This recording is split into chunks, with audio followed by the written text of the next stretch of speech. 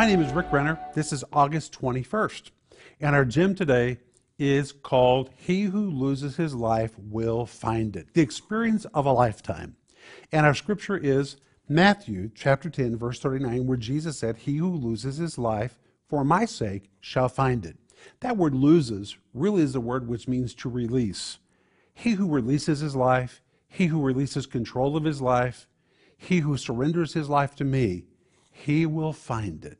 The word find is the word eurisko, and it's where we get the word eureka. And of course, the word eureka means eureka, I found it.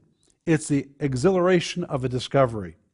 And Jesus here makes a promise to anyone that will surrender their lives, release their lives for the sake of the gospel. If you'll surrender your life into the hands of God, you won't lose your life. Jesus says, eureka, you'll really find it. Many years ago, when we were ministering in the United States and living in America, I couldn't imagine giving up everything we had and everything we were doing and moving overseas. But that's what Jesus asked me to do. And when we obeyed, we lost nothing. We really found life. It was a eureka experience. What do you need to release today so you can find what God has wonderfully planned for you? That's what I want you to think about today.